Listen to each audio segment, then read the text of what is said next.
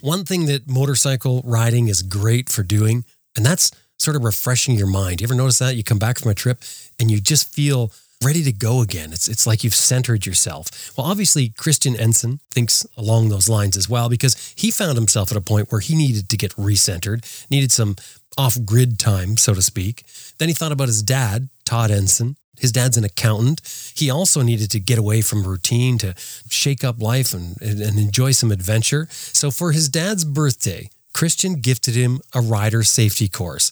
Then he got him a motorcycle, and then he planned a route for the father-son team to ride that would be the ultimate adventure for them. It ended up not going to plan. They would test their riding skills, their stamina, and even their relationship.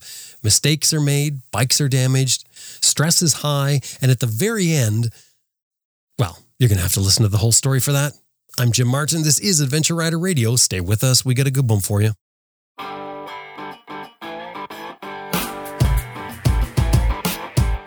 I'm Sam Manicum. Ted Simon. Austin Vince. Simon Pavey. Bill Dragoo. Helga Pedersen. Jocelyn Snow. Charlie Borman. Simon Thomas. Lisa Thomas. Grant Johnson. Jimmy Lewis. I'm Marissa Notier, and you're listening to Adventure Rider Radio.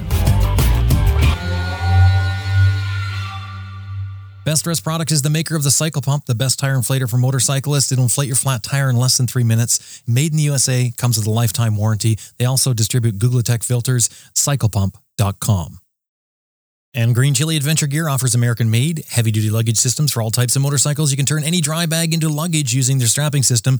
And of course, Green Chili Adventure Gear is tested in extreme weather and terrain to withstand the abuse that adventure riding gives it.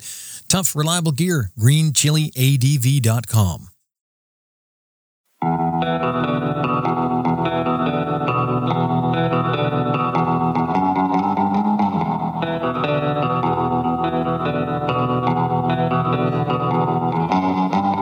Okay. My name is Christian Ensign, and I am currently living in the mountains of Western North Carolina. And my job is up in the air. I'm a former Marine infantry officer and currently transitioning to a corporate role with Amazon. And my name is Todd Ensign. I'm a certified public accountant, and I own my own CPA firm and work out of Greenwood, Indiana, which is a suburb of Indianapolis.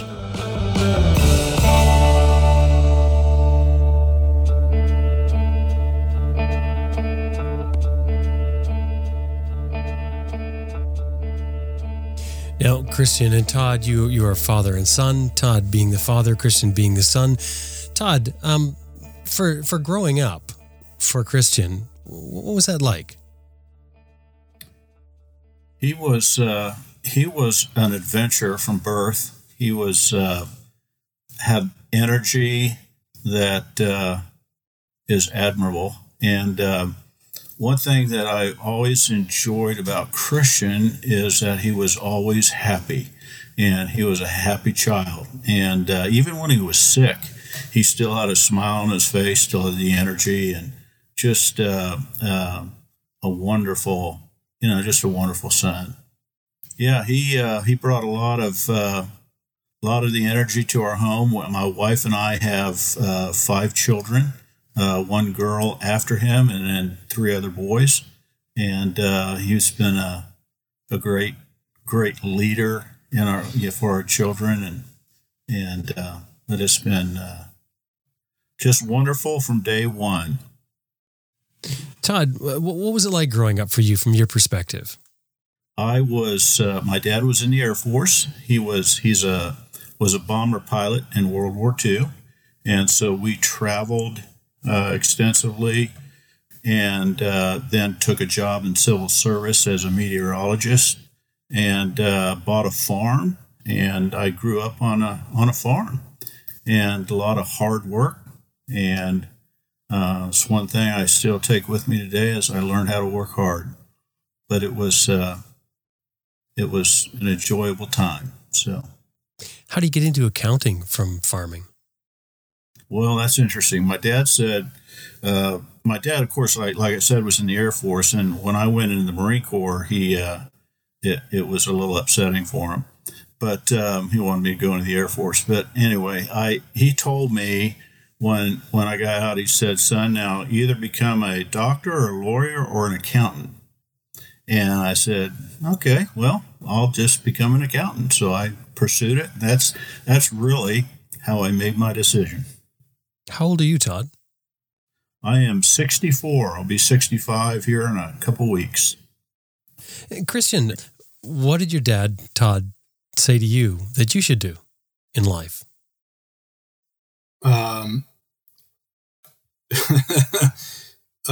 Pursue my passions and follow my dreams. Wow. That's quite a bit different, Todd, than what you were told. Is that bit of information as a result of the path that you took? I think so. We can't go back and change the past. It is what it is. And, in retrospect, would I have chosen to become an accountant if I could go back and make the choice over again? I don't know that I would. And I would, love to be a teacher and a coach, and I just have a passion for that. And so it's instead of telling my children what to do, I want them to find what they love and enjoy, and try to pursue that. And it's difficult sometimes, but that's what I want them to do. What do you mean it's difficult? Actually realizing it sometimes. Yeah. And life doesn't work out, a lot of the times the way we want it to. And being able to pursue those dreams sometimes is difficult, especially when you have families and Responsibility. What's it like being an accountant? Oh, go ahead and sugarcoat this. I've been, I was a controller when I got out of college, and it was singularly focused, and I really, really enjoyed that, and was doing that for about 7 years, and then I moved I was offered a job with a CPA firm, a national CPA firm in the public accounting realm. And so that's what I went into, and I went into the tax side. I'm not an auditor. I don't care for it. But so I went on the tax side and have worked in that industry since 1990. And I was with this national firm, became a tax partner in the firm, and we eventually, in 2012, spun off the commercial tax practice, and I took that and formed my own firm. And public accounting is a very high stress environment, and you're dealing with people's taxes, their money, and then you have in our firm anyway, it's not the case for every CPA firm, but in our firm, it's highly intensive from January to April, and trying to manage that stress and do it economically, and serve your clients well and timely is very stressful, and so it's I would say it's a high stress environment. So, what do you do to relax then, in particular, because it's so stressful? I want to ride. I have Christian, when he was in the Marine Corps, he had a motorcycle, and that's really what started this entire adventure. And he continued to ride, and he said, "Dad, let's get going on this." And he kept pushing me. And my wife she was a former EMT, and she's seen a lot of things happen on the road, and she's not been real. She wasn't really positive about me getting on a bike.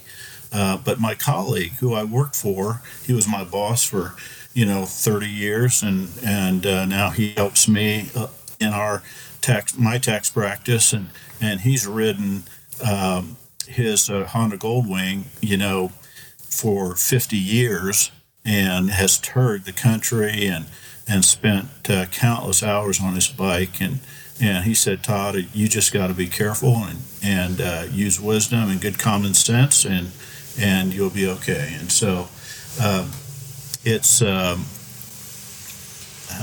so anyway. So I have to work through my wife, but it's I just love getting on the bike. That's the most relaxing thing that I do. I enjoy CrossFit, working out. That's a good stress reliever. But getting on the bike and just going on the open road it just brings rest to me. Christian, so your dad tells you, do what you want to do what makes you passionate in life. What do? Yeah, so it's funny. I was just thinking in my head while he was talking, Jim, we probably need to pay you $200 an hour for this because this is going to turn into therapy. I'm keeping track. Don't worry. I'll keep track. The bill's coming. Oh, that's so funny. No, Jim, I went to a private, I guess you could call it, they would see themselves as a liberal arts college. I think that you and I would both see it as a Christian school. So I went to Asbury College. They've since renamed themselves Asbury University. And so I did a history degree. And so after that, I went to Asbury Theological Seminary to pursue a master's of biblical studies. And so my cousin Aaron was in the Marine Corps, and he was in the early stages of what we would consider Operation Iraqi Freedom, or OIF-1, as they left Kuwait and continued their march north. And so the war drum was kind of beating in my chest. And my dad talked about the sense of adventure. I mean, I've always had a sense of adventure, whether it was starting a Dead Poet Society at my local college where we snuck in illegally into caves and smoked cigars and thought we were super intellectuals, which we weren't, or driving heavy equipment or doing whatever. So that drum started beating, and I ended up applying and being granted an opportunity to lead Marines. And I think, Jim, that's really important and pretty foundational in the way that I see the world. Forget causation, forget politics, right? The opportunity to lead Marines is one of the most special things in my life. And so what they do is they send you through an officer candidate school. And really what they're doing is evaluating your ability to lead Marines. And so, and OCS, Officer Candidate School for the Marine Corps, is special because it isn't anything other than you earning the opportunity to lead. And you're evaluated, taught by, instructed, mentored by the very enlisted Marines that you will have the privilege of leading. And so for me, it became my life's calling, and I was able to successfully complete Officer Candidate School and went to the basic school in Quantico, Virginia, just adjacent to the FBI Academy there. And then after that was given an MOS designation of 0302, which is an infantry officer. And then from there, after the infantry officers course, went to the fleet and started my time with 1st Battalion, 4th Marines on the West Coast in Camp Pendleton, California.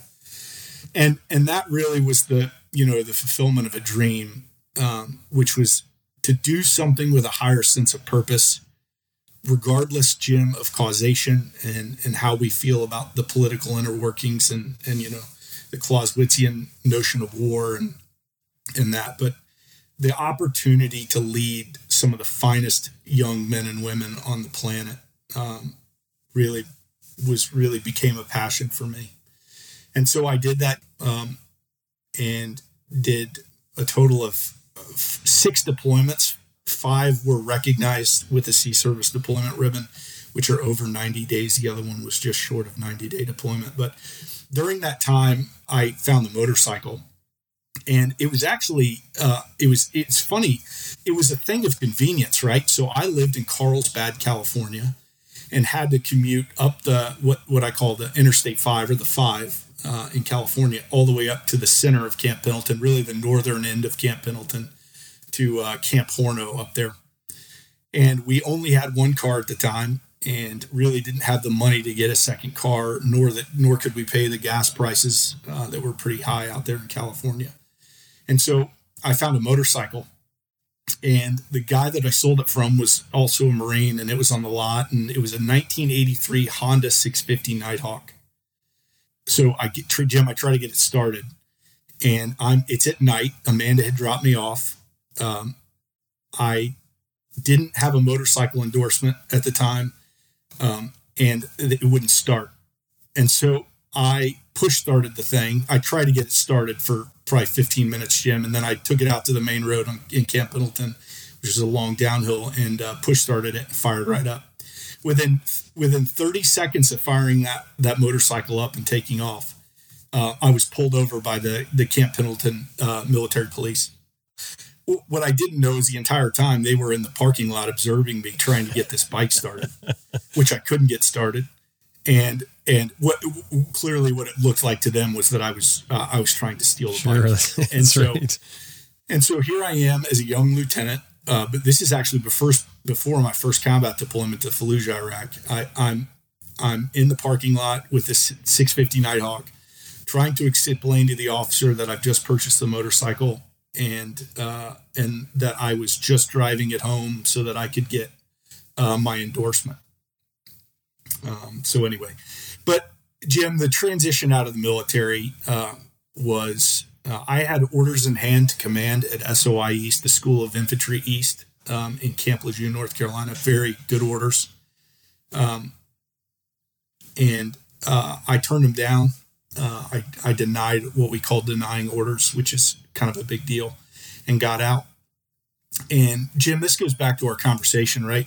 It ultimately, my transition in that of so many transitioning veterans is the hardest thing that I've ever done in my life, transitioning out of the military. And when you go from an environment where there's shared mission, vision, values, where people are willing to overlook their differences, knowing that I'm going to have to stand alongside him or her for something much greater than myself, that is ultimately going to, result in human capital, is a very difficult but also an equally special place to be.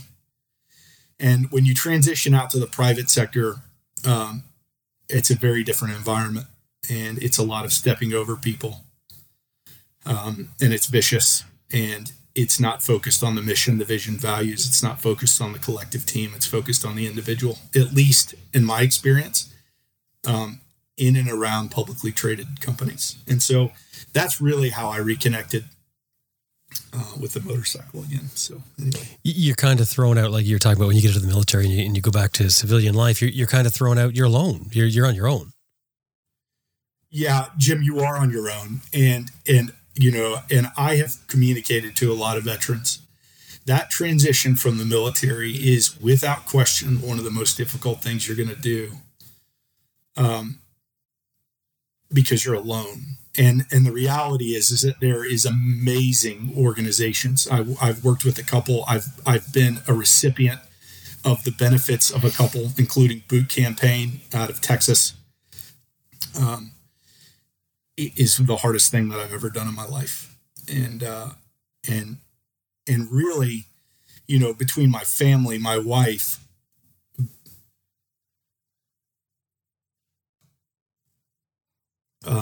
being willing to suffer through it with me. Mm-hmm. Mm-hmm.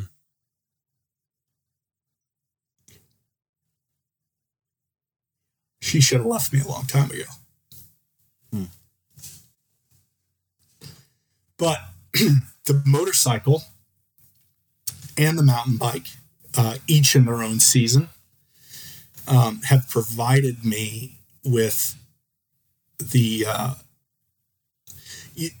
Jim, in some ways, in the Marine Corps, right, you become a master of managing risk if you're doing your job well. Because at the end of the day, the enemy always gets a vote.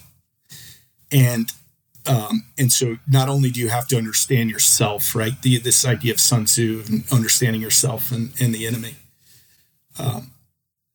But you have to spend so much time managing risk, both in operations and also just in training. Good gracious. I mean, it's so dangerous. And so you become a master at managing risk. And I think that's one of the things that a lot of veterans miss, is that there is, and probably, Jim, if you get a psychologist or a psychiatrist, they would probably pick this to pieces in terms of the experiences that are felt and the chemicals that are released in the body during these times. But the motorcycle, I have found, replicates a lot of it, because you just have to become a master of managing risk. And that's why I love the motorcycle so much, is not only have we talked about the opportunities that it gives you, the people you meet, the communities that are developed and fostered, especially ones that are healthy, but you just have the opportunity to manage risk. And I think that's been one of the beauties of it for me. When you say manage risk, are you talking about keeping yourself safe in an environment that is not or could be unsafe? Or are you talking about managing risk as a whole, like as your whole platoon or the other people that you're there with? Mm-hmm. Yeah, I think both, right? I mean, from the translation's a little weird, but because from the Marine Corps experience, right, you're deconflicting all sorts of things that are happening simultaneously. And it gets even more complicated as a company commander. And one of the men that I respect the most from my Marine Corps experience is a guy, I'll not say his name, but his nickname would be Honcho.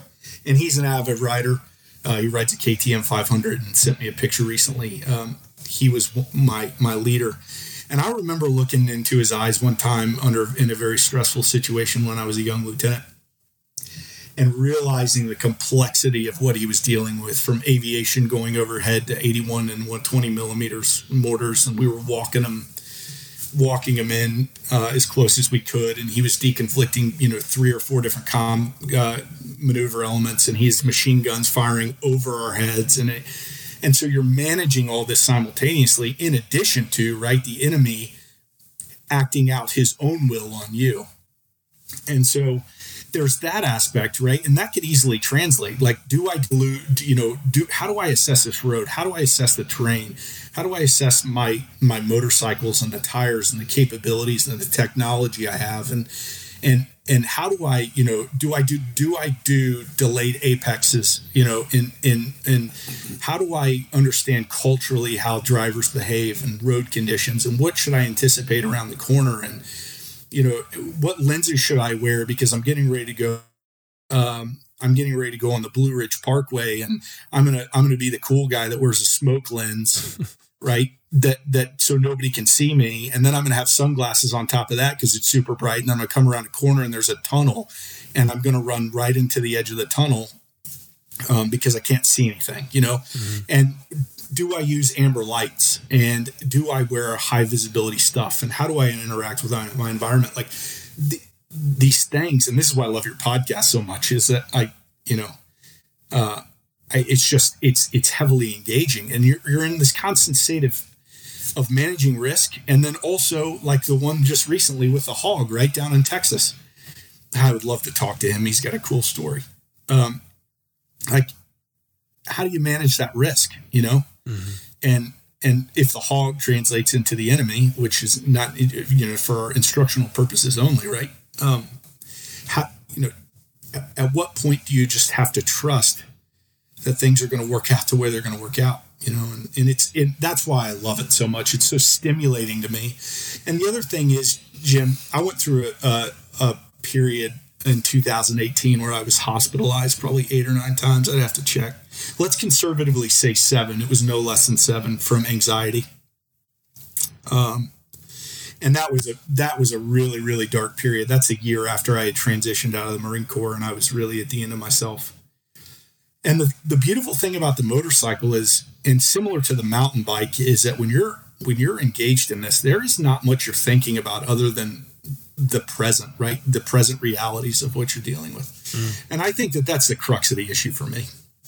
Are you talking about sort of getting yourself to the edge, that thrill of living on the edge, or are you talking about just dealing with what you have to deal with sort of to survive? In both instances, I'm talking when you're in the military and riding the motorcycle.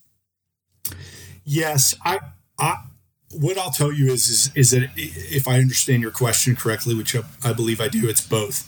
The problem, and I think, Jim, the real danger, especially, and you don't have to be a military veteran for this to be the case, right?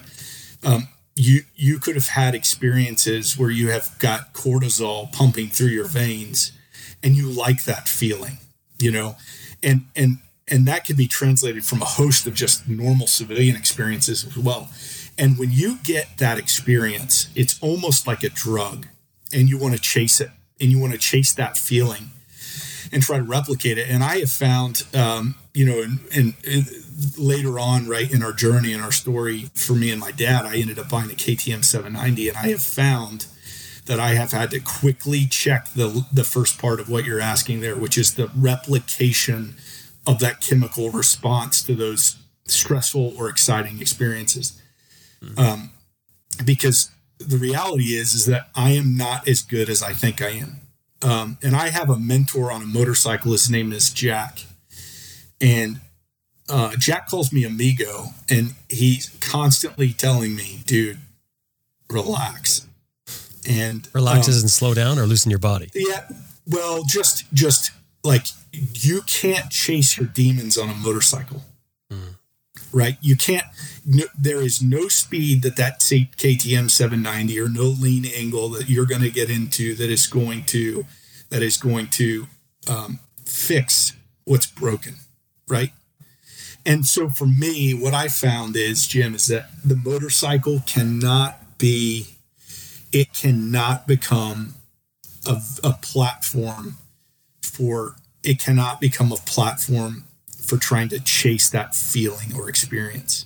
And if you are going to do that, you're going to quickly find yourself in a position where you outrun the technology. Well, it's a drug addiction, isn't it? I mean, a drug inside your head. That's what stimulates, as you mentioned, the cortisol. That's a drug inside our head that you can sort of get addicted to. And if that's what you're chasing, the problem with drug addictions is you never achieve that high, do you? You never achieve the high you're after. You're always pushing to go one step further. And that's why I asked that, because that can certainly get you in trouble, as you're saying, on a motorcycle, without a doubt. It's sort of a management thing, isn't it?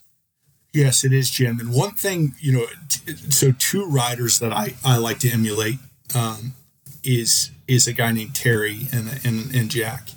And I think that the not the cure, but one thing that I would challenge your audience, if they're seeking after that, right? If they're really trying to use the motorcycle as a way to replicate that, is instead, which is kind of what they mentored me into, is, hey, try this instead, right?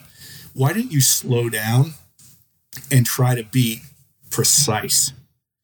You're entering and exiting corners with real discipline, right? Your mechanics and your body movement and your position and alignment as you set up to go through a series of, say, twisties, right?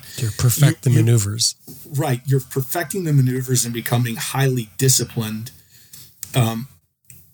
And that becomes the focus instead of running the KTM at 9,000 RPMs and screaming into corners and being relatively undisciplined in the way that you approach it. And I think that has been, that not only has it made me a safer rider, it's made me a better rider, and I enjoy it. And I can be more critical of myself at lower speeds. And the thing is with adventure riding is when you're slowing down and doing any off-road sections, that is a beautiful time for it, because you're slowing down. You want to master the art of maneuvering your motorcycle, and the speeds aren't there. It's a lot safer to do it that way. Yeah. Todd, the dad, I want to bring you back in here. You had a story about your dad. I mean, I guess you could have almost started riding early. Can you tell that story? Yeah, that's a very funny story. My cousins who lived in Michigan, when we living on the farm out by Peru, Indiana, they brought two of their motocross bikes. They were Husqvarna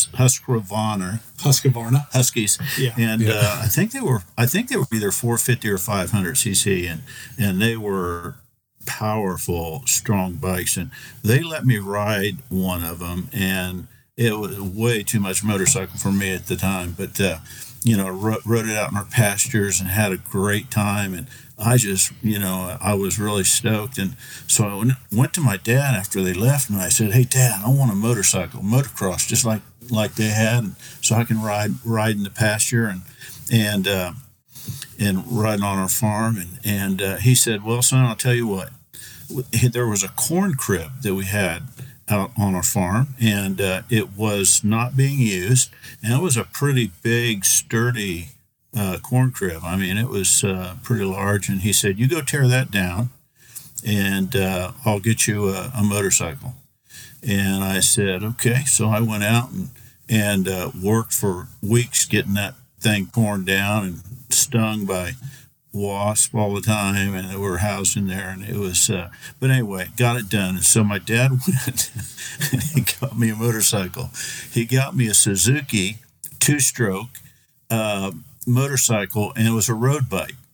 And I said, "Dad, I wanted a motorcycle. I mean, a motocross bike, so I can ride." He said, "Oh, this will do for you." And so I had to work the thing. I think I put knobbies on it, and it always, for some reason, it would only run on one cylinder, and I kept, it would shift back and forth when I was riding from 1 to 2 cylinders, clicking in, and I did my best to work on it to try to get it running consistently with the two cycles. But I just rode that thing around in my pasture and out on the back, and that was my first experience with a bike. I totally spaced on that, but it was, I don't know how long I had it, maybe a couple of years or so, and maybe I got rid of it when I went in the Marine Corps, but it was, it was very interesting. Pretty disappointed that I got a road bike on the farm. You didn't ever ride it on the street then? It was strictly an off-road? No, never did ride it on the street. Now, maybe up by the farm, but never, I don't believe I ever rode it, on the road. Christian, you decide at one point that you want to do an adventure, you want to include your dad on it. Can you set that up? Sure. Yeah. So my current boss, his name's Jeff, and Jeff is an excellent leader. And right during the height of really COVID's supply chain disruptions, or at least we were really feeling them, work slowed down significantly. And he knew I was burnt out. And so he really gave me the opportunity to take nearly 2 months off. And so I began putting together an idea of what I wanted to do. And we went back and forth, and I was going to go alone. And then, Jim, it's funny. There's times in your life where you want to get alone, right? And you know that you have to get out into the wilderness to deal with some things inside of yourself and really create the space for you to reflect and look towards the future. Well, it turns out that that can be scary. So you mean just being with yourself and dealing with this? Yeah. I read a great quote in a book one time, and I can't sort it. I can't necessarily tell you where it came from, but it said it was adventure. It was the ADV forum. It was the ADV forum, and there was a guy, and I saw his comment. He said, if you don't like being alone, you don't like the company you keep. And I thought I saw that comment in a post, and I thought, yeah, that's me. And what I realized is that I don't like the company I keep with myself, and so I invited my dad along. And we'll leave out the second half, but there's 2 parallel things that happen here simultaneously. I realize that my family also needs a break, right? We've been stuffed up in the house for a really long time, and they needed a break. And so what we did was we said, hey, all right, we have an opportunity here. Let's do this. So what we did is the kids wanted to do literally an ocean to ocean road trip. And my dad and I, we kind of settled on a loose plan. And so this is the way the plan shaped out. My family and I were going to go and meet my brothers on literally on the coast of North Carolina. We were going to camp out there for 3 or 4 days on the island. And we would go back home to the mountains outside of Asheville and Black Mountain, North Carolina, pick up the bikes that were on a trailer, and then head west.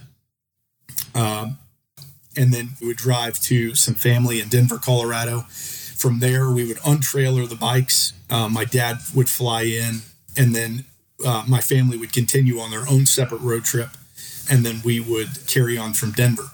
And the original plan is to start in Denver, connect to the Colorado BDR off the interstate. And then from there, we would go up, finish the Colorado BDR. I created my own route from the end of the Colorado BDR in Section 6 over to the middle of Section 5 of the Utah BDR. And Jim, I'm telling you, that is one of the best rides I've ever done in my life, is connecting the northern end of the Colorado BDR over to the Utah BDR. And then from there, we would finish up the Utah BDR, and then work our way around, meet family, and then connect and do the entire Idaho BDR together from south to north.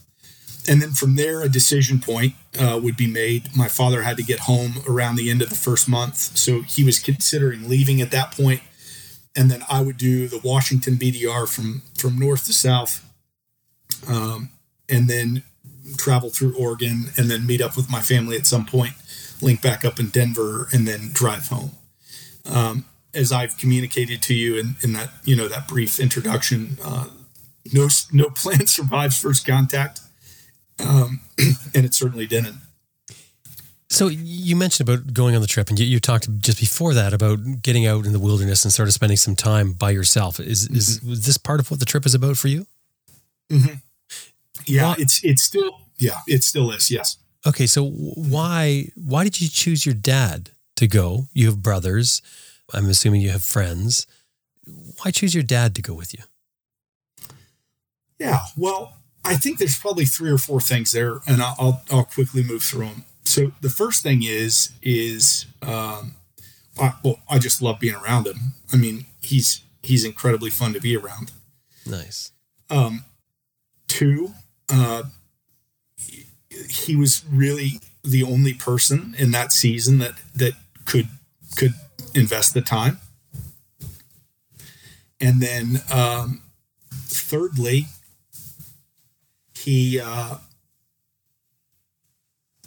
I knew that he was in a place where it would also be good for him to get out.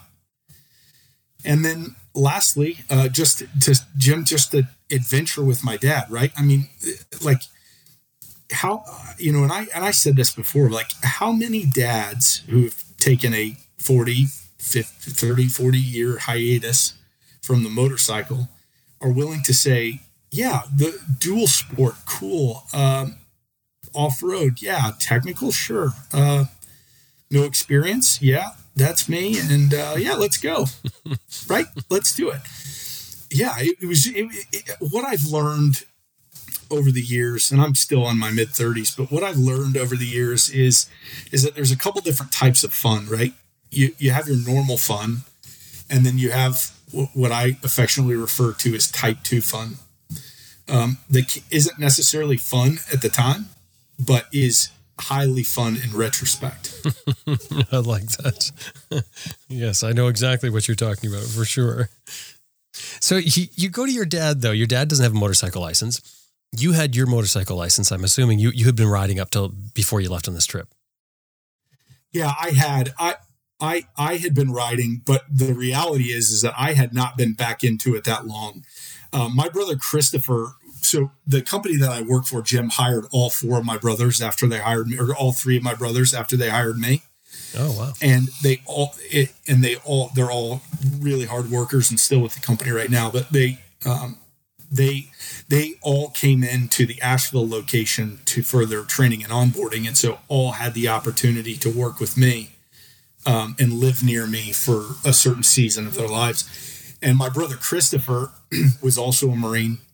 And when he lived out in Hawaii, I would have to ask him, but he had a sport bike and ultimately here in the mountains, right, wanted to get back into it. So we went into MR Motorcycle in Asheville, North Carolina. And we had some trades. And so I made him some trades, and he bought a bike for me with cash. And we traded some stuff back and forth that I had that he wanted. And so he bought me a motorcycle, and he bought me a 2006 Suzuki DL650, the V-Strom. And it had all the luggage on it already.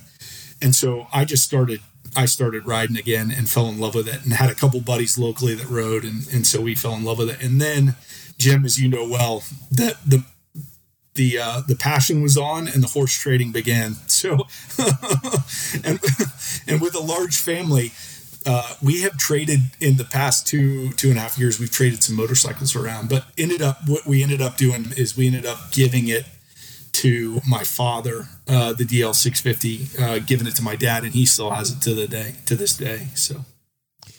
So your dad's in his 60s when you approach him about this idea to go out and do this trip. Now, Todd, what was that like for you? What did you just jump up and down and say, yeah, I'm going to go, or did you have to think about this?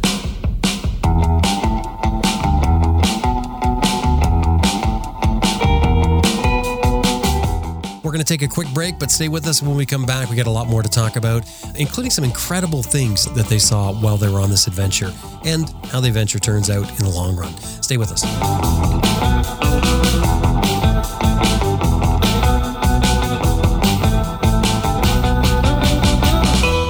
Heidi and David Winters developed through necessity, actually, while they were on their round-the-world trip riding 2-Up. They poured their heart and soul into this, and in the end, this is something that has changed the lives of, countless riders they're using the Atlas throttle lock now. Now, I remember one time riding across Canada, going through the prairies, and it was beautiful weather. I mean, everything was great. It was really stunning country to look around. But I mean, it's like when you spot a tree, it would take 3 days to pass the tree. It was that flat. Okay, slightly embellished. But anyway, I remember desperately needing a break from my riding position. There wasn't anything really wrong. I was just tired of being in that riding position and having loads of miles to go that I wanted to cover. I didn't have the Atlas throttle lock. I would have loved to have had it because your throttle hand just gets sort of tired of being in that exact same position mile after mile. Now, I did have another style of lock that frustrated me to no end because it just kept backing off gradually from vibration. So it was just an exercise in frustration. Well, now I have the Atlas throttle lock, and it never fails me. This thing is made like a Swiss watch. It clamps onto your handlebar in a few minutes, but it feels like it was designed for your bike. There's 2 buttons on it, one for engage, one for disengage. They offer firm, positive feedback when you press them, and there's no mistake about what you're doing with this thing. And when you need to slightly adjust your speed, you just simply twist the throttle. It holds the new position. You want to slow it down a bit, you back the throttle off, it holds the new position. This thing is a beautiful addition to your motorcycle. AtlasThrottleLock.com is the website. Anytime you're dealing with them, throw in there that you heard them here on Adventure Rider Radio. AtlasThrottleLock.com. When it comes to being connected to your bike, your foot pegs are paramount. Obviously, how could you ride without foot pegs? So if they're so important, why do motorcycles come from the factory with such wimpy pegs? Well, it comes down to economics. And to be fair, the average motorcycle that's sold, very few are lucky enough to get a serious rider as its owner, but you are a serious rider, and you need serious foot pegs. IMS Products makes a full line of adventure motorcycle foot pegs ranging from the extra wide and large ADV1s and ADV2s on down to the core Enduros. Now, these pegs are all made from CAST certified 17.4 stainless steel. They're all built in the USA, and they're all warranted for life. And that warranty ought to give you a hint to the quality. They aren't just another foot peg. They're top-of-the-line pegs, yet affordable for the average rider. Their website is imsproducts.com. Anytime you're dealing with them, throw in there that you heard them here on Adventure Rider Radio. imsproducts.com. See and be seen. That's the motto at Cyclops Adventure Sports. Cyclops makes all kinds of lighting products, especially designed for us riders. From auxiliary lighting to LED headlights to specialty things like their Evo safety turn signals. These I love. I have them on my bike. The Evo safety turn signal inserts, they replace your stock turn signals front and back. And, you know, most stock turn signals, they only come on when you put your signal on. They're not actually driving lights. So these become driving lights. In the front, they're super bright white driving lights. In the back, they're red. In the front, they turn orange and become signals when you put your signal on. And in the back, they also signal, but when they signal in red and they come on with your brakes, and they are stunningly bright. Like, talk about being seen. These things punch holes through the darkness, and they command attention in the daytime. So making drivers aware of you is obviously a huge part of road safety. The Evo Safety Turn Signal Inserts. I'm going to give you the website for it. While you're there at the website, have a look at the Cyclops Adventure Sports Aurora 2-inch auxiliary lights. These little things, these are small enough to fit just about anywhere on any bike, because a lot of bikes you have trouble fitting the lights in. These little things will fit in anywhere, and they are powerhouses. Great for daytime awareness and stunning on a dark road. CyclopsAdventuresports.com is the website. Anytime you're dealing with them, throw in there that you heard them here on Adventure Rider Radio. CyclopsAdventuresports.com.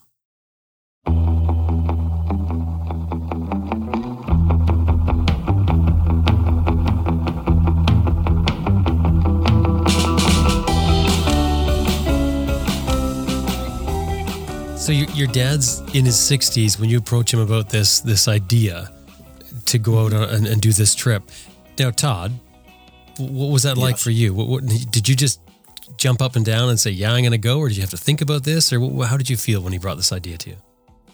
Well, I had come out to North Carolina and had been riding. So I broke my teeth getting back on the bike on the Blue Ridge Parkway. You didn't break them, you cut your teeth. Well, I'm sorry, I cut my teeth. And, I thought there was more to that. That's what I was going to dig into there. What do you mean you broke your teeth? I get it. Yeah, okay.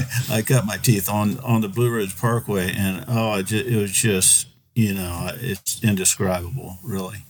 And so I just fell in love with that, and he also had a Honda Shadow. A Honda Shadow.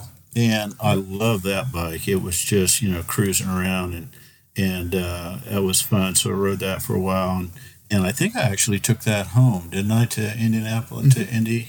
Took the Shadow, and so I just started riding, and then he introduced me to, hey, let's go off road here in North Carolina, and we went off road with some bikes, and I thoroughly enjoyed it, and had some challenges. I know I dropped it I had the V-Strom, and it had 50/50 tires on it. We went off road and hit a gully of gravel and threw me going up a hill. And Jim, that was on. We had decided we were going to start the Mid-Atlantic BDR.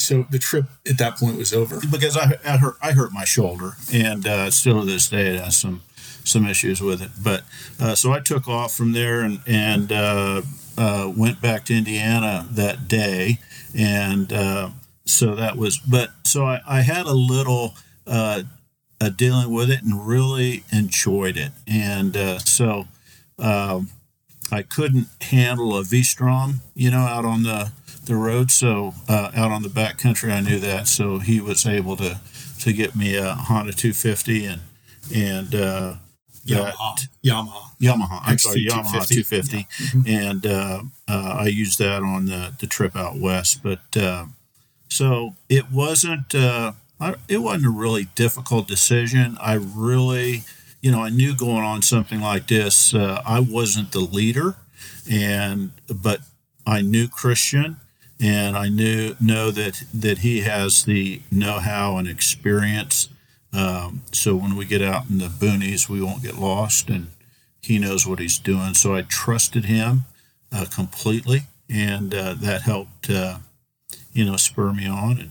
And so it was a yes, and that was it.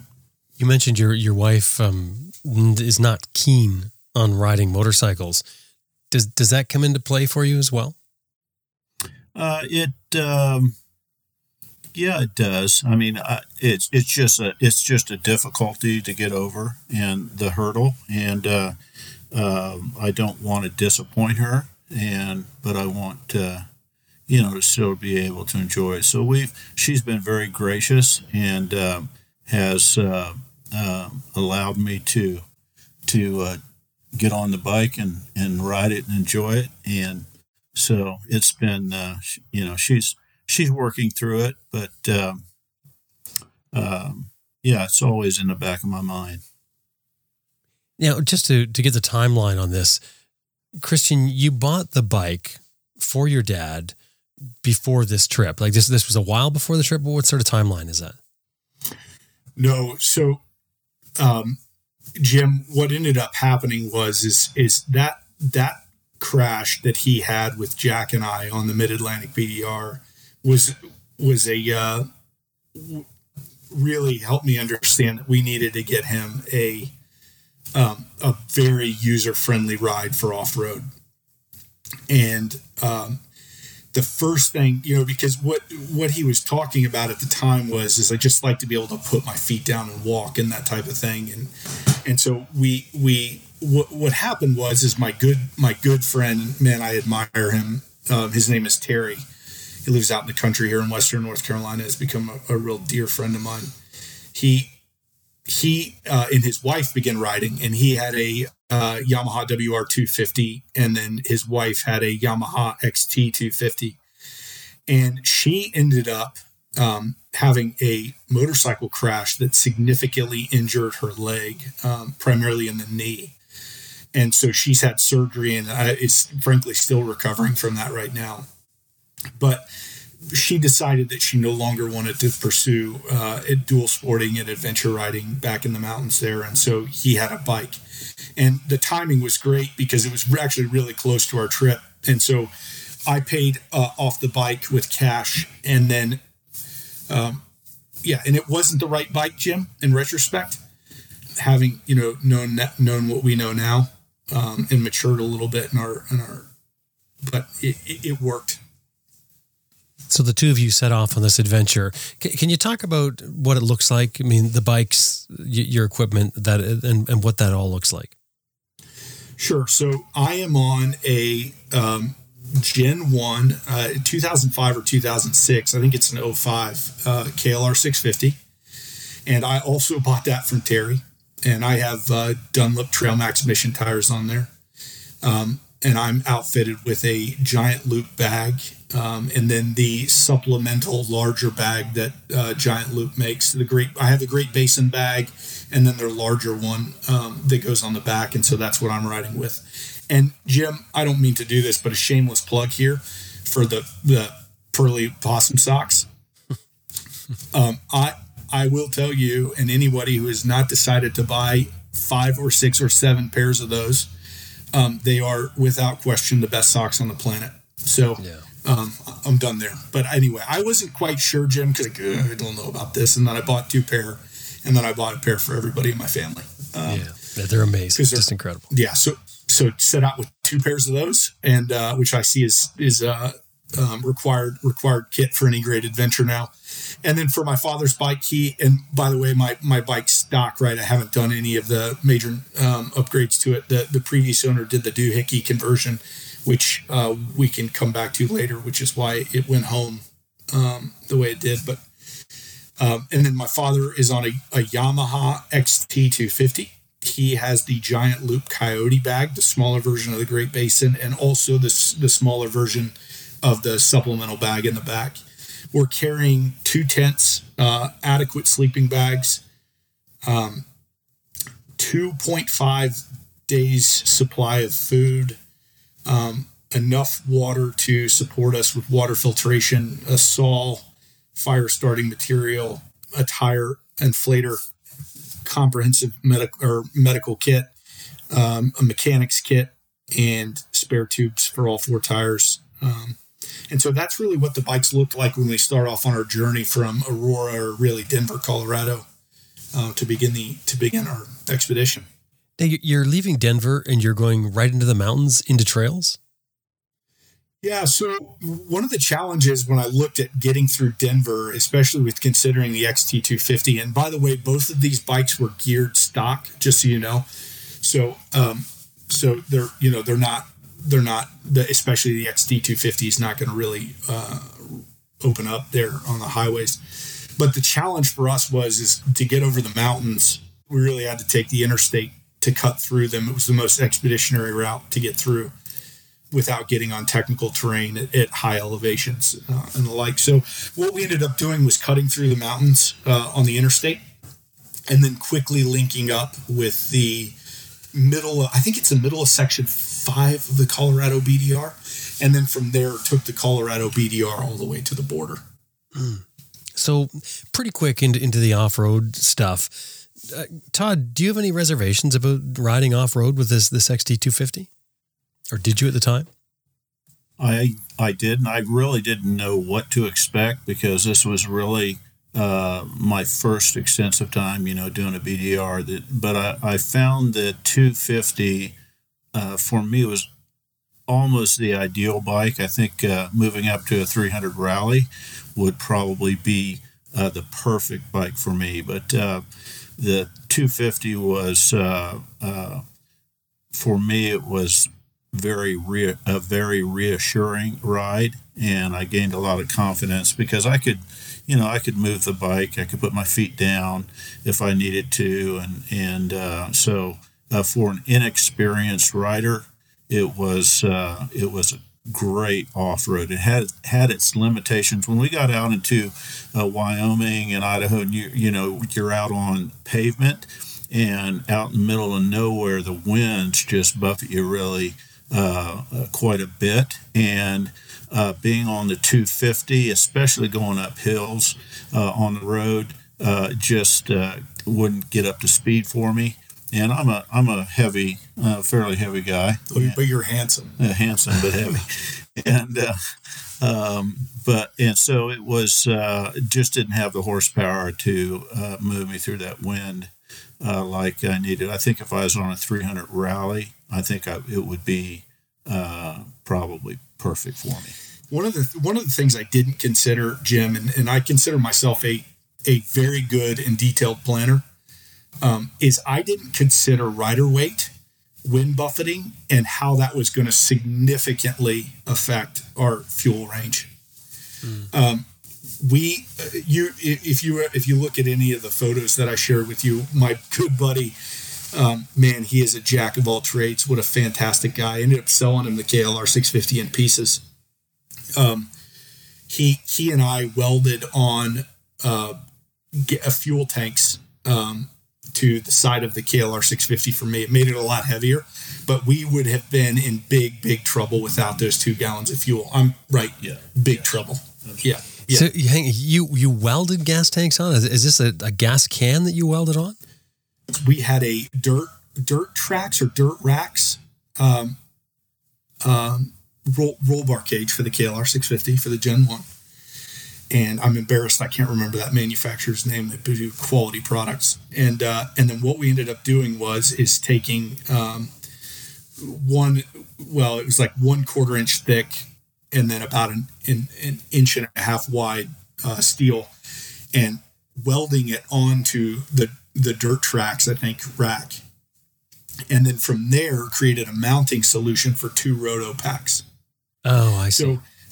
So they effectively just joined up to the side of the roll bar cages. I ended up kicking my bike into neutral, going up that really steep hill. If you're coming from north to south through Utah, towards the very end of the Utah BDR, there's a really steep hill after you come underneath a bridge.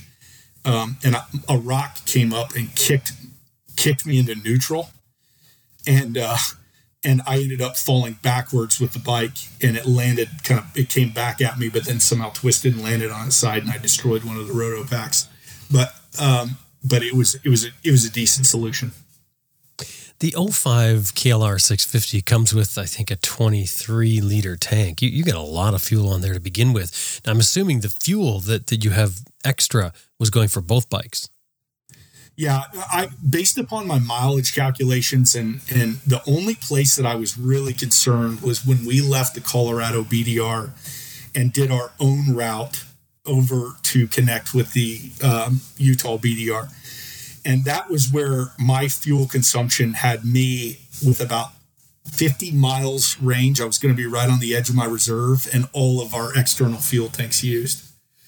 And so we ended up using them both. Mm-hmm. Yeah. And we ended up using them both. And we ran out of fuel in Utah. Yeah. And right on the edge of that road. Yes. There. Uh-huh. Yeah. And we filled up both tanks. And my buddy Jack told me it was a stupid idea. And then I took a picture of it with my pointing at it with a fairly belligerent face and texted it to him the second I got reception. It's quite a load. It sounds like you guys had, overall with all the extra fuel and your gear, and in particular with the 250. Mm-hmm. Mm-hmm. Yeah, no, I think so. Just from all the adventure we've done, we have developed a significant amount of high quality gear that you can that we can pick and choose from. And so, bike packing tents from the manufacturer in Colorado, highly capable sleeping bags that are really light. So his XT250 was really light. Now my bike was not, because I was carrying 2 gallons of extra fuel. I had all the camping equipment, I had all the mechanical, I had all the extra engine oil and all that. So I was not light. But knowing my dad's speeds, I wasn't overly concerned, A, about the technicality of the terrain, and B, working through that. So, because Jim, I had been on a leader bike before that. It was a 2020 Suzuki 1050 XT with Gibby side panniers, and so I was used to lugging around a really heavy load just from being on the leader bike. So coming back down to a 650, and it was fine. Yeah, it was good. Off-road, the KLR, I mean, if you left it stock, which you said you did, you've got a fairly high first gear. With that, the XT250's got a really low first gear. What was that like riding together off-road? Was there a lot of stop and catch up? Well, Christian could leave me sitting in my, he can ride, and I can't. And I slowed him down a lot, and I think that was created some frustration and learning from both of us. Me how to speed up a little bit and do it under control and not out of my zone, and which I did on some parts, and other parts I wasn't that confident, and so my speed was down. So that was a little frustrating, I think, for Christian.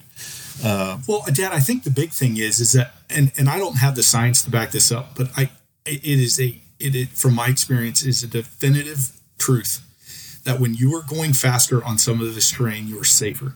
Yes. The front end isn't going to bite as much, and I think, Jim, that was the big frustration. It's like, I know that by going a little bit faster, not reckless, not irresponsible, but by going faster, you're able to move over this terrain in a way that almost decreases risk.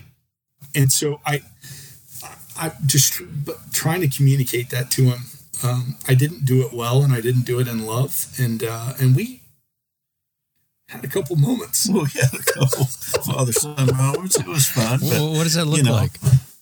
Well, one of them looks like me deleting a video. So I took a significant amount of video of him from behind, just holding my phone, because I had a bit more range with the 650.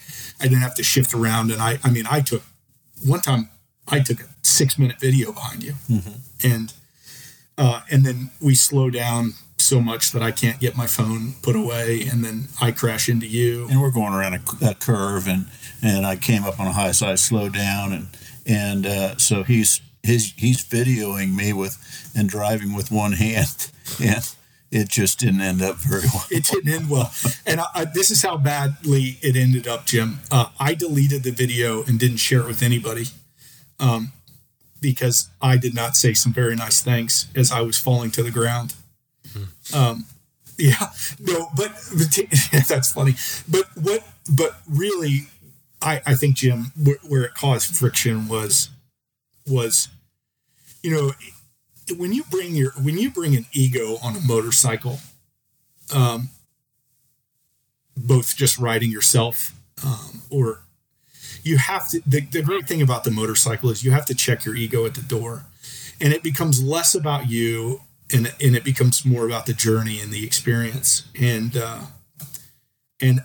Jim, honestly, you know, when you look at like the Enneagram and you look at, you know, your personality types and what your personality, how your personality manifests itself when you're healthy and you're unhealthy, right? I mean, this is the crux of the issue. My dad is healthy and I wasn't. And so I'm responding to the stress in an unhealthy way. And I'm driving friction between us when I could be showing love and being patient and kind and respectful and really understanding and listening and trying to better influence through good. I'm being angry and condescending and the comments are bad. And I in many ways drive a wedge. The beautiful thing about it, Jim, is I have a father who's patient, who's kind, who's respectful and loving and slow to speak and slow to anger. And we were able to reconcile. So, when you're talking about healthy, you're talking mind wise. Mm-hmm. Yeah. Yeah. Just being healthy. Your personality's healthy, right? Sure. You're in balance and you're manifesting the beauty of your personality. And I wasn't, and frankly, I was a jerk. So, I was a jerk. And Todd, is that right? Oh, dude, be honest. I will be honest. I don't take that perspective. I know Christian, and I know he's a Type A personality, and he's high strung, and so I know that, and I don't take it personally. And that doesn't mean I wasn't unhealthy. Well, no, Just say the communication could have been a little bit better. Yeah, but it's terrible. But he's my son, and you know I love him and forgive him before they even have to ask. And so it's just learn with it. But a lot, you know, even when they communicate in those ways, a lot of what he says is true. And so I tried to learn. I tried to grow, you know, as I was riding on the bike, and there were places that, you know, I remember one time you told me, Dad, you're going too slow, and I took off. You did take off. And you said you had a difficult time keeping up with me. And it wasn't easy terrain either. We're going to need to get lawyers. Yeah. So, you know, it's just, this was a great learning experience for me, and, you know, invaluable to me. And I didn't look at his communication as a negative. I tried to learn from it and grow, and you know, I had one of the richest and best times of my life. So I wouldn't say anything negative about Christian. Now, is this something that's sort of seething throughout the whole trip, or when you get to camp, do you sort of debrief and let it go? Oh yeah. Mm-hmm. It was immediately let go. You know, when it was done, when Christian communicates sometimes, and it's pretty abrupt and strong, then, you know, I know that a lot of it's just out of love, but yet when he communicates, it's like, we got it out, we're done, and let's move on. Mm-hmm. Yeah. Yeah. I will say, Jim, that I think that we did a good job of respecting boundaries and healthily pushing those. Like it's fascinating. I ended up, so we went from south to north through sections 5 and 6 of the Utah BDR. I ended up coming back through section 6 and part of 5 on my own. And the trail was transformed. I mean, they had brought machinery through there. It completely transformed the trail. But any time that we came up against a legitimate obstacle, say like highly technical terrain, we did a good job of walking it, assessing risks, talking through it, helping each other, wading into high streams to make sure that we had the right line. So during the major points of friction, right, the good communication and teamwork were there. I think it was just the crux of it was we were just going so slow. And I didn't have a plan. I knew that we kind of wanted to go here, but there was no, we have to get from here to here today. And if we don't get it, it's mission failure. There was none of that. It was just, it was a lot of opportunity for me to take pictures. Because I like to stop and see the scenery and just enjoy, smell the roses along the way, so to speak. And it was so awe-inspiring to me, to see our country and how beautiful it is. And I like to just stop on the ridges and look and soak it all in and take a few breaths and then move on. But Christians, I like to shred the gnar. And so that was... I created a lot of tension doing that, and so it's you live and learn. I forgive you. Thanks. What great things did you guys experience on this trip? Yeah. Go first. What do you think? Jim, I think I took away, three things that really have impacted me. Just being able to spend time with your children and with your family. We hooked up with his wife, Amanda, and their three children a few times as we were on the route. And just being able to enjoy your children and their families is to me, it's a gift. And I just, and I cherish those times. I don't know if there's anything that I'd rather do than to spend time with my family and enjoy them and just get to know them more. And so that takeaway is, I'm very grateful for that. And secondly, I think just, I walked away with a greater appreciation for creation and the beauty of this country.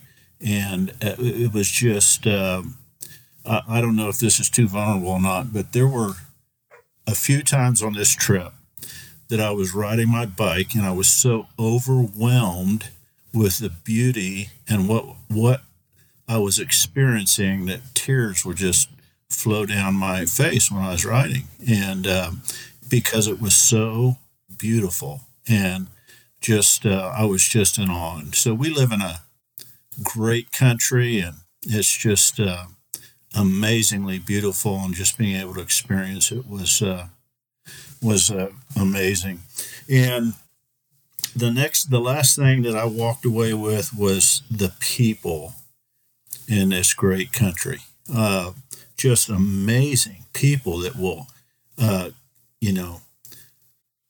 go a second mile to help you, and that are so kind and thoughtful and generous. And I don't know if I was coming back, and maybe we'll get to this, but I was coming back cross country by myself on the KR 650, and first gear was gone. And so I was nursing at home, and I was in Missouri and flying down the highway. And then all of a sudden it was like, I wasn't going anywhere. I was revving the engine, and it was revving up, but I was stopping, and pulled off the road and discovered that my chain had blown off. And so I was just sitting there on a highway calling Christian, who was dealing with, I think were you dealing with COVID at the time? Yeah, I was just starting it. I had just left the hospital. And so I was saying, hey, Christian, I'm stranded on the road. I need some help. And he was doing his best to try to get somebody out there. He eventually did get somebody out there to haul the bike into a city. But a rider on a motorcycle who was coming back from a rally somewhere out of state, I think, stopped by the road on the highway and said, hey, brother, you need some help? What's going on? And I said, yeah, I lost my chain. And he said, give me 15 minutes and I'll be back to help you. he got his family, came back, and took me to the city where they were going to haul the bike and dropped me off and made sure I was okay and had everything I need. So I went to a hotel. I forget which city Is it was. Macon? Macon, Missouri? Macon, Missouri. Yeah. And went to a hotel. And so there was one gentleman who gave up his time to help me. And then I went to this hotel. And when I got in the hotel, I went across the street to try to find somebody who could help me get the chain back on my bike. I'm not mechanically inclined, and I wouldn't know how to do it. So, but I went across to the gas station, and lo and behold, the girl that runs the gas station, her father is a motorcycle mechanic, worked on motorcycles his entire life. And I said, is there any way that he'd be willing to help me? And sure enough, the next day, he brought his trailer over to the gas station. I pushed my bike over there. Well, I actually dropped it off there that night. And he put the bike on the trailer, took it down, a couple miles away, and installed the chain for me. And then I was on my way back to Indiana. And you just meet people like that. And I just was, I was just humbled, really, that to see, the people in the United States that are so kind and helpful and thoughtful.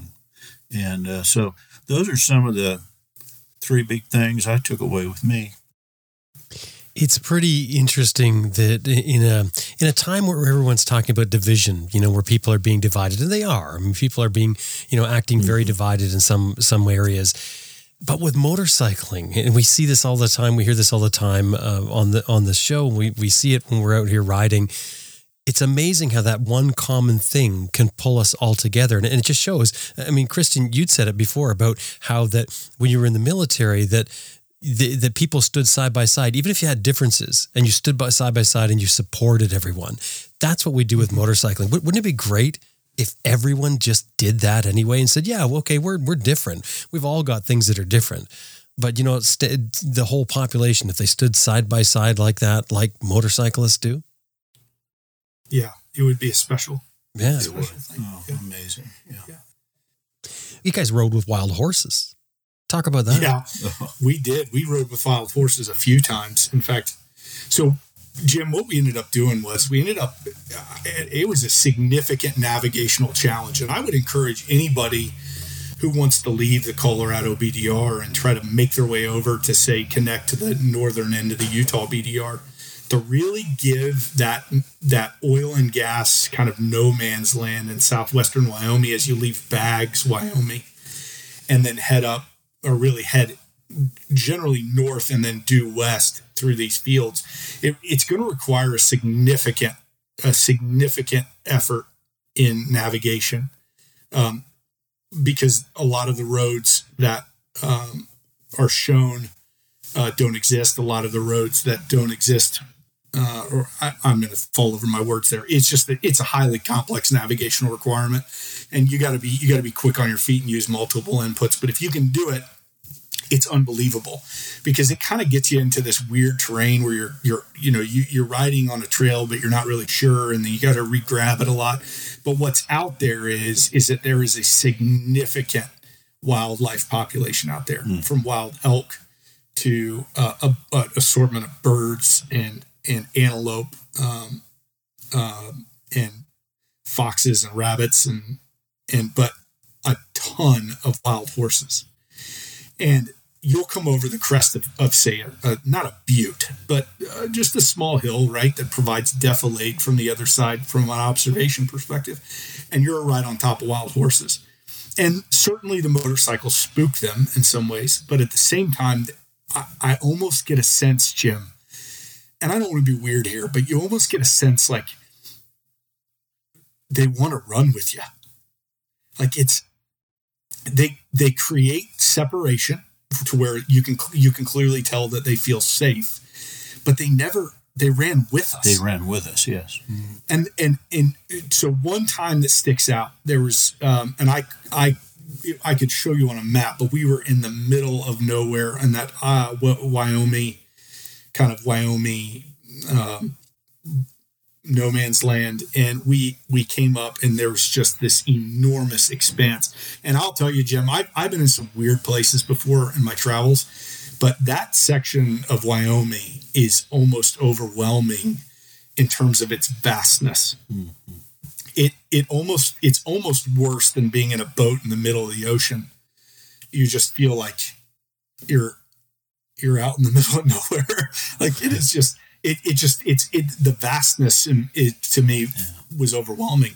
But we came up and just in a little knoll, a little knoll was horses, and they ran directly in front of us, right? Mm-hmm. Directly in front of us. And then moved across the road at a perpendicular angle to us for, call it 7,500 yards. And then they turned left and followed us. And we rode with them for a long time. Yeah. That was special. Like minutes. Minutes. I mean, I have minutes of video footage shot from my phone. Is that right? Of them riding with us. And you could tell it was, I don't know if it was like competition, if they saw it as competition or if they saw it as, it was not, they were running with us, Jim. Wow. They were showing off. It was almost like they were showing off. They were so beautiful and strong. Yeah. It was just, and they're running right with you. They're keeping up with your speed. Absolutely. They were ahead of us. They really were ahead of us. Yeah. Wow. Yeah. Wyoming was probably not the most challenging from a riding standpoint. Mm-hmm. But I think it was one of the most spectacular. I mean, we came across what was about 5 bull elk. Yeah, and these, I mean, they were massive. Their shoulders had to be 5 feet high, and just beautiful, magnificent animals. And the antelope, herds of antelope would run, and they would run across the path right in front of you, and it was just the wildlife in Wyoming was really spectacular. So unexpected too, because you get up there, you gain the ridge, mm-hmm. the plateau, maybe and then you're like, oh my Lord, we are in the middle of nowhere. Oh yeah, it was. And then the wildlife was more abundant there than anywhere else on the trail until we saw the grizzly bear up close in Grand Tetons. Mm-hmm. Yeah. And you're camping the whole time? Well, so, Jim, not the whole time.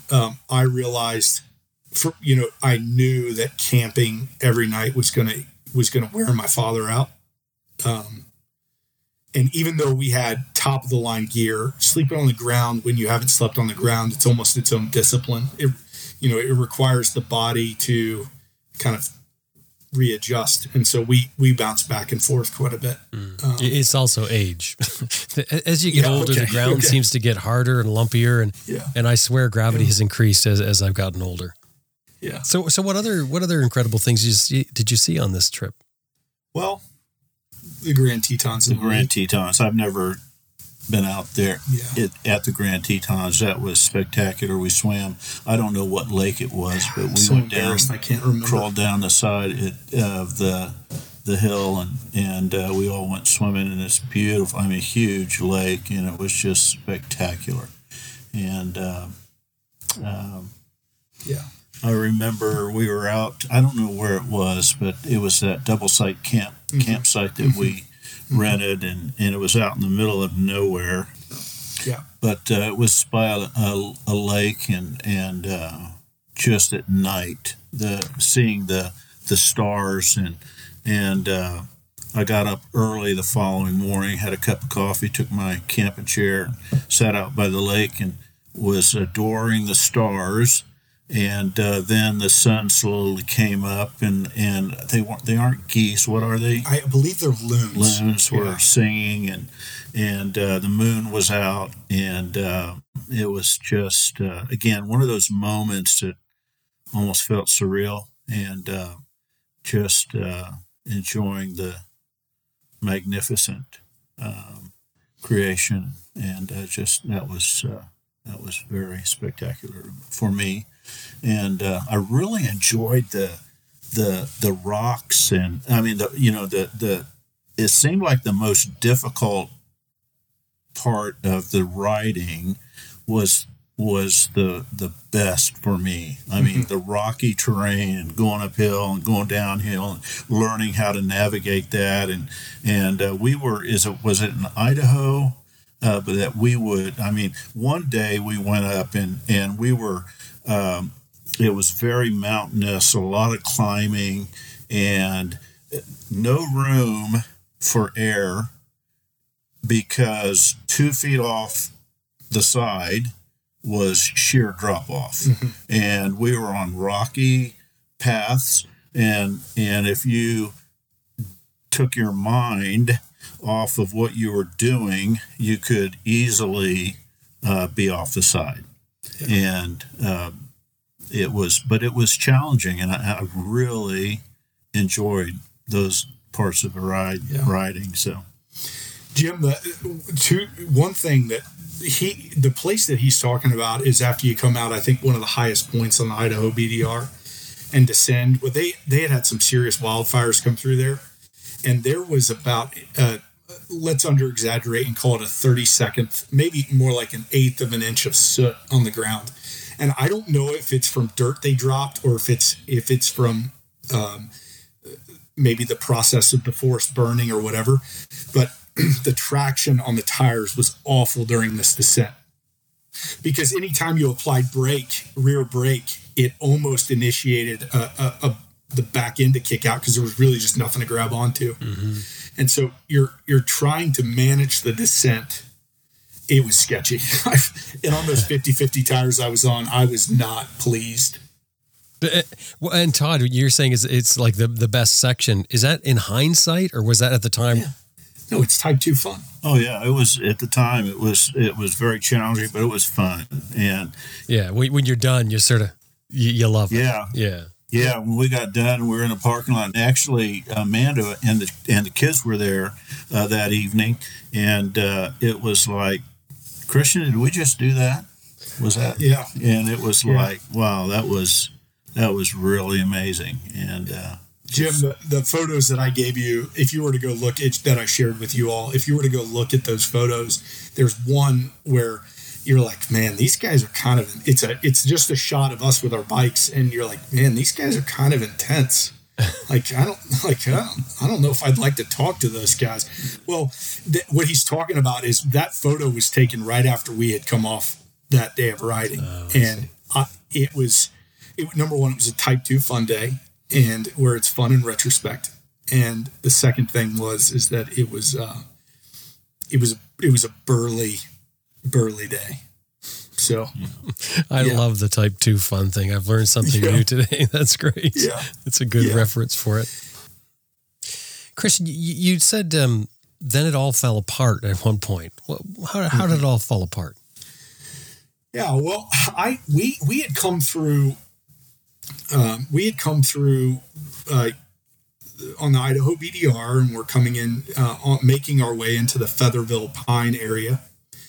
And I came around a corner on this, what I call it three track, Jim. It's like, it's like 3 lanes wide, and it was a pristinely kept road. You remember that road? Mm-hmm. Yes. In hard packed dirt, really, I mean, just beautiful. But I came around a corner and there were 6 inches of sand in the corner. And by the time I realized I was in it, I was on my way over the handlebars, and I broke off the front. I mean, I sheared off the windscreen, mangled the cowling, but something, Jim, happened to the bike. Now we would get the bike home and completely split the engine case. And so I'll give this story quickly and in reverse. So me and Sam are creating a YouTube video series on restoring a KLR 650. And at the very end, when we split the case, as we start to split the case, we hear a tink. We were working on a metal bench, and we heard a tink. Mm-hmm. And went over and found the piece, and it looked like a piece of the spring from the original doohickey.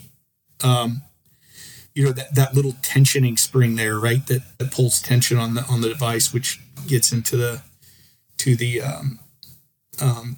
balancer timing chain. But anyways, when we heard that tink and saw that piece of metal, we put the engine back together quickly, grabbed a couple different sets of vice grips and manipulated the gearing, and then it worked. So that engine's in the process of being restored right now. It's getting bored out, and we're going to put a bigger piston in there. What had happened, talking to the previous owner, Terry, evidently it had sheared off, and they replaced it with the upgraded one from Eagle Mike, right? And so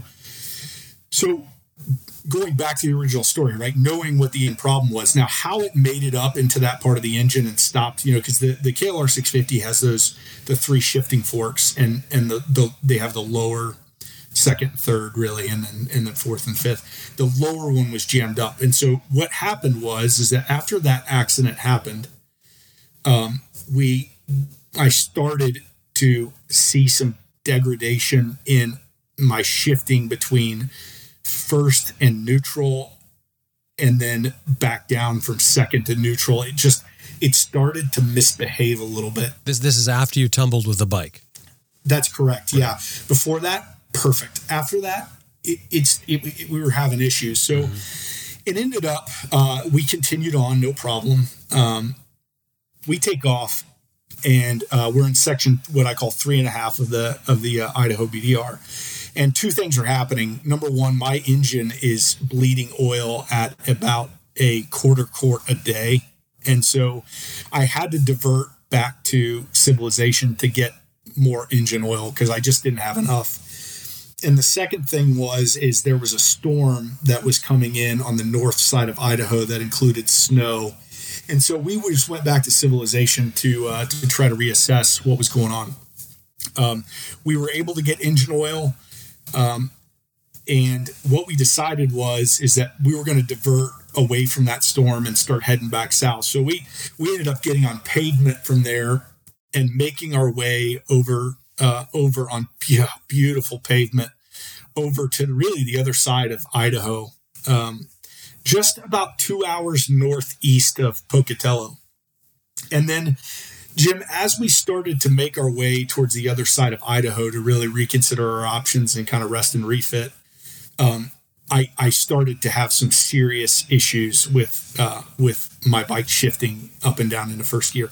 We crawled into the hotel. Do you remember that, Dad? We crawled into the hotel, and it was really at that point that I had lost first gear completely. Yeah.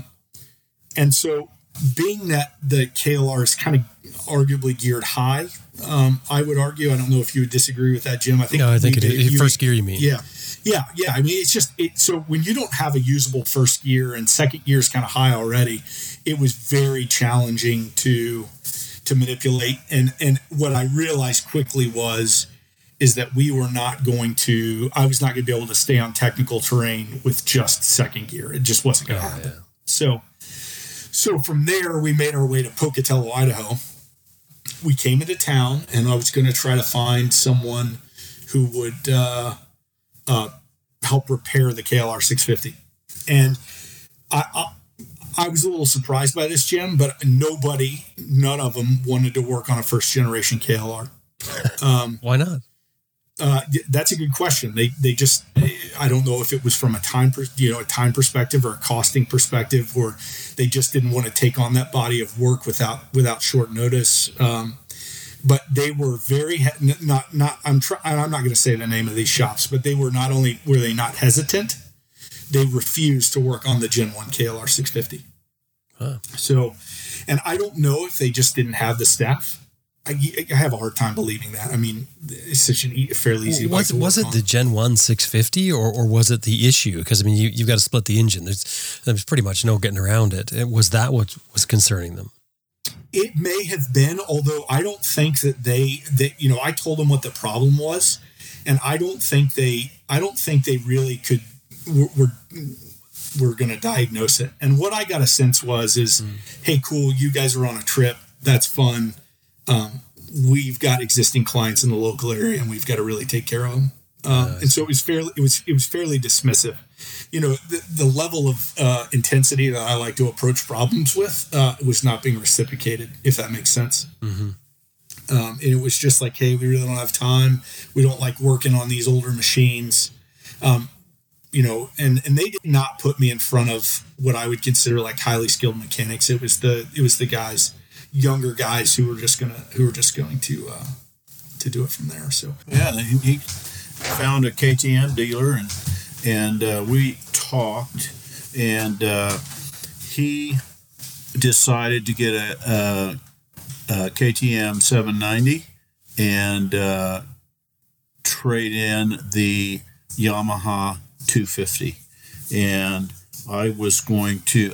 we decided that I would take the KLR and nurse it back to Indiana, and he was going to continue on. So this was to cure the problem with the 650. You were getting rid of the 250, or how does that sort of cure it? Yeah. Oh, well, he got the KTM so he could continue on his journey on the BDR. Oh, I see. BDR routes, and he was going to use that bike to traverse, and he wanted to keep the KLR and get it fixed, and so.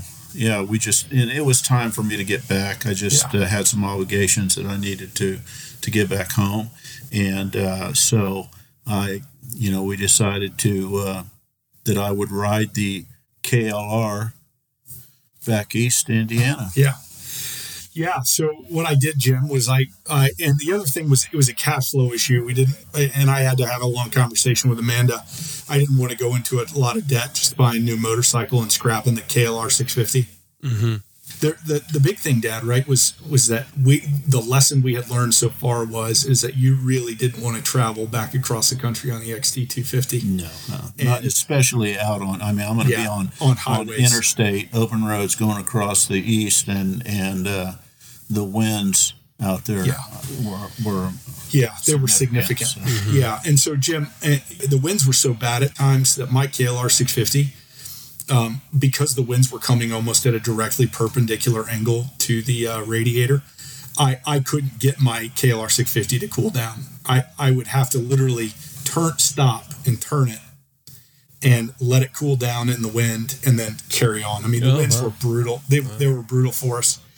And so so my dad took one for the team, and then, Jim, you know, what was exciting is I was going to have that opportunity to kind of be by myself and deal with some of this stuff. And that I needed just to hash out my own life, to be a better father, to be a better husband, to be better at work, and just realign, you know, what my priorities were.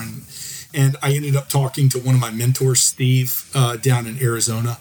And so I made my own plan, and I said, hey, I'm going to head down through... I'm going to leave Pocatello, and Dad left. I stayed one more night in the hotel, and then I was going to point the ship, due south, take part of the Utah BDR south, and then from there, take my own route through the Grand Staircase Escalante and some beautiful pavement down to do the Arizona BDR. And then outside of Phoenix, I would link up with him, and then we would reunite. From there, I'd travel back across the country, and I'd have about a month off still. And so Dad took off on the KLR 650, and we traded in the XT 250, which significantly lowered my KTM payment,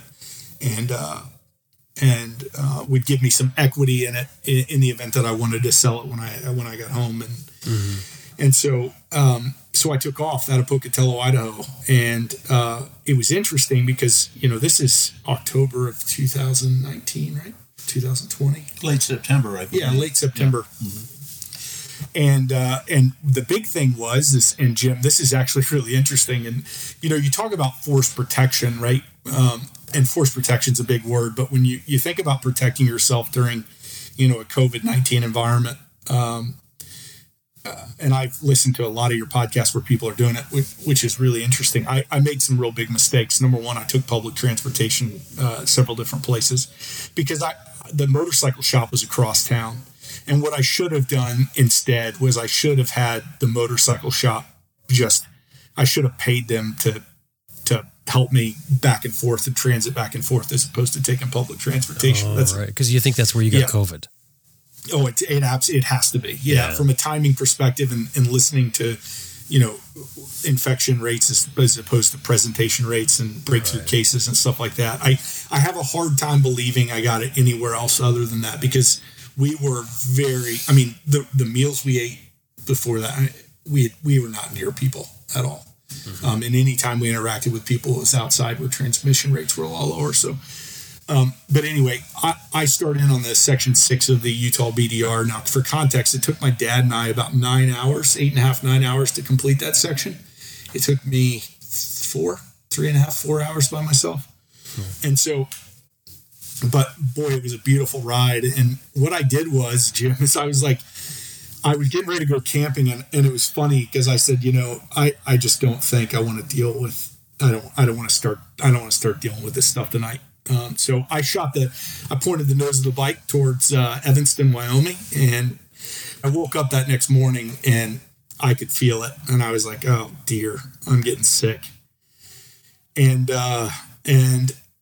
But I had to carry on. So I carried on because it just felt like tightness in my chest, and so I carried on, went through the Utah BDR, and as I was coming into Heber City, Utah, or down towards the kind of adjacent to Salt Lake City, I had a speaking engagement on leadership at the Wasatch High School there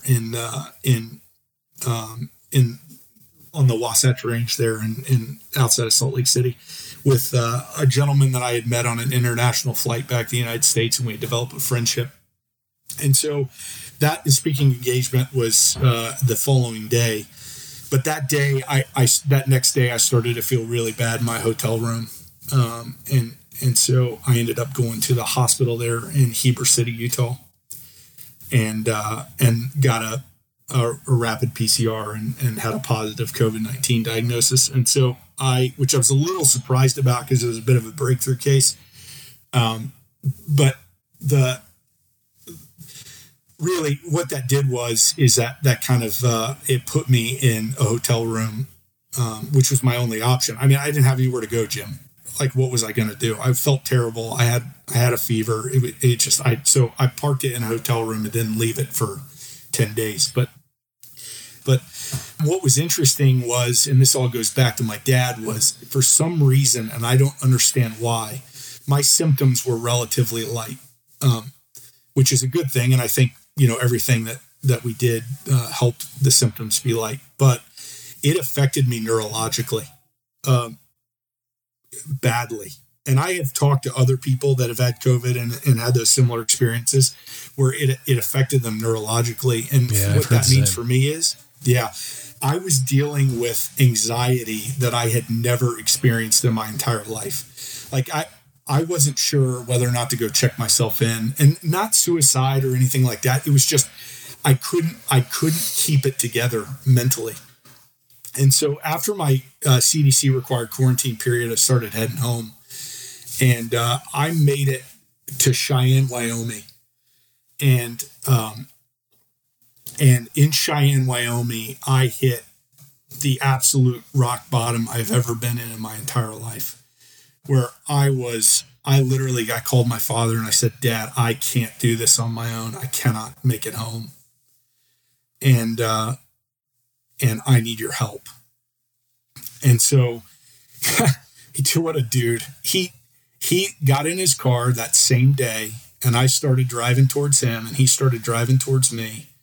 And we met on the border of Iowa and somewhere. Anyway, we met right almost on the western section of the Iowa border. And he stayed in a adjacent hotel from me, and I was trying to be very, very careful. Even though I was outside the CDC period for quarantine, I wasn't sure. And so I was trying to be really careful. And so he stayed in an adjacent hotel. And then we switched the following day, and he drove my bike back to Indiana, and I drove the car back. And Jim, I will tell you, I have been through some very difficult experiences, most of them in the Marine Corps. And I don't think I've ever pushed my body and mind that hard in my life. It's almost, in having been through it and gone out the backside, you're like, what in the world happened there? And neurologically, it was the strangest thing. It was like I just barely hold it together. But anyway, so he came and got me, and that was it, you know. And I thought about continuing the journey after quarantine, but Jim, the hotel there was only availability at one hotel. Oh, wow. And it was $230 a night. Oh, jeez. And so you can do some math there. Mm-hmm. And I ran out of money. Wow. You were there for 10 days. Yeah. I was actually, I think 11 days, something like that. But I ended up running through all of my cash. And the reality is that Amanda and the kids were on their own separate journey. And I think about that time they were at a desperation point in Oregon. And so, you know, I didn't want to take from their trip. And so I ended up just making a beeline back. But, you know, my dad, the beautiful thing about him is that even though he owns his own company and even though he's under an immense amount of stress, right? And what I wrote in the pitch and right is that there is very few people that would drop what they have to go come get you at a moment's notice without asking questions, and are just there for you. And I think that that's my dad, right? I mean, that's why I want to be around him from your question a while ago. It's just like, you want people like him around because they make you a better human being. And when you're at your worst, right, they're healthy enough to be at their best, and they're able to see through it, and they're able to walk you through it and love you in spite of that. And, you know, I think about the amount of people that don't have somebody like that in their life.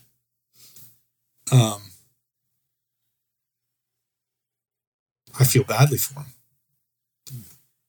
And so, you know, the fact that he would come back and quite literally rescue me meant a lot. You know, and that's why we have unfinished business is that we've got to go back and we've got to finish the Idaho BDR. I've got to get out in nature and although I've done a great job, I mean, I've got to reconcile some stuff and you know, and become a better father and a better husband and a better leader and more patient with my coworkers and instead of tearing relationships down, build them up. And I think that's why we have unfinished business. At least I do.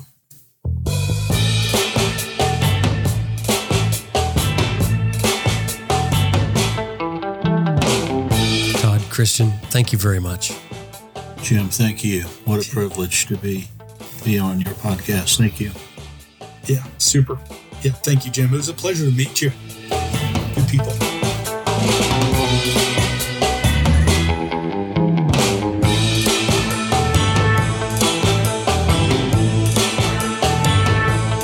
That was Christian and Todd Ensign, and we've got some great photos from there, quite a few photos from their adventure.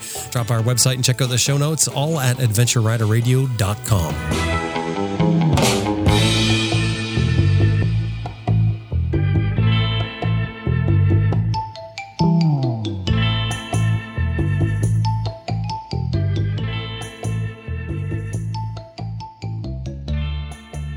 Hey, I just want to remind you that this episode has been brought to you by Green Chili Adventure Gear, greenchiliadv.com, Motobreeze Chain Oiler at motobreeze.com, and Best Rest Products at cyclepump.com. And we'd really appreciate it if anytime you're dealing with these companies, anytime email or otherwise, let them know you heard them here on Adventure Rider Radio.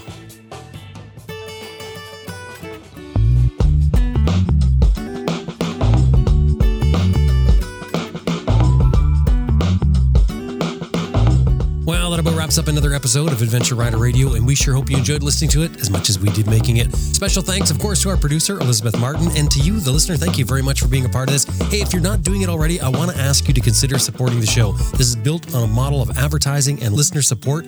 Drop by our website, adventureriderradio.com, click on support. Anything $10 or more gets you a sticker for your pannier, your toolbox, anything. And anything $50 or more gets you a shout out on our Raw show. That's our other show that we do. It comes out monthly. Drop by the website, check it out. It's all there. AdventureRiderRadio.com. My name is Jim Martin. Thank you very much for listening and being part of this episode, and I will talk to you next week.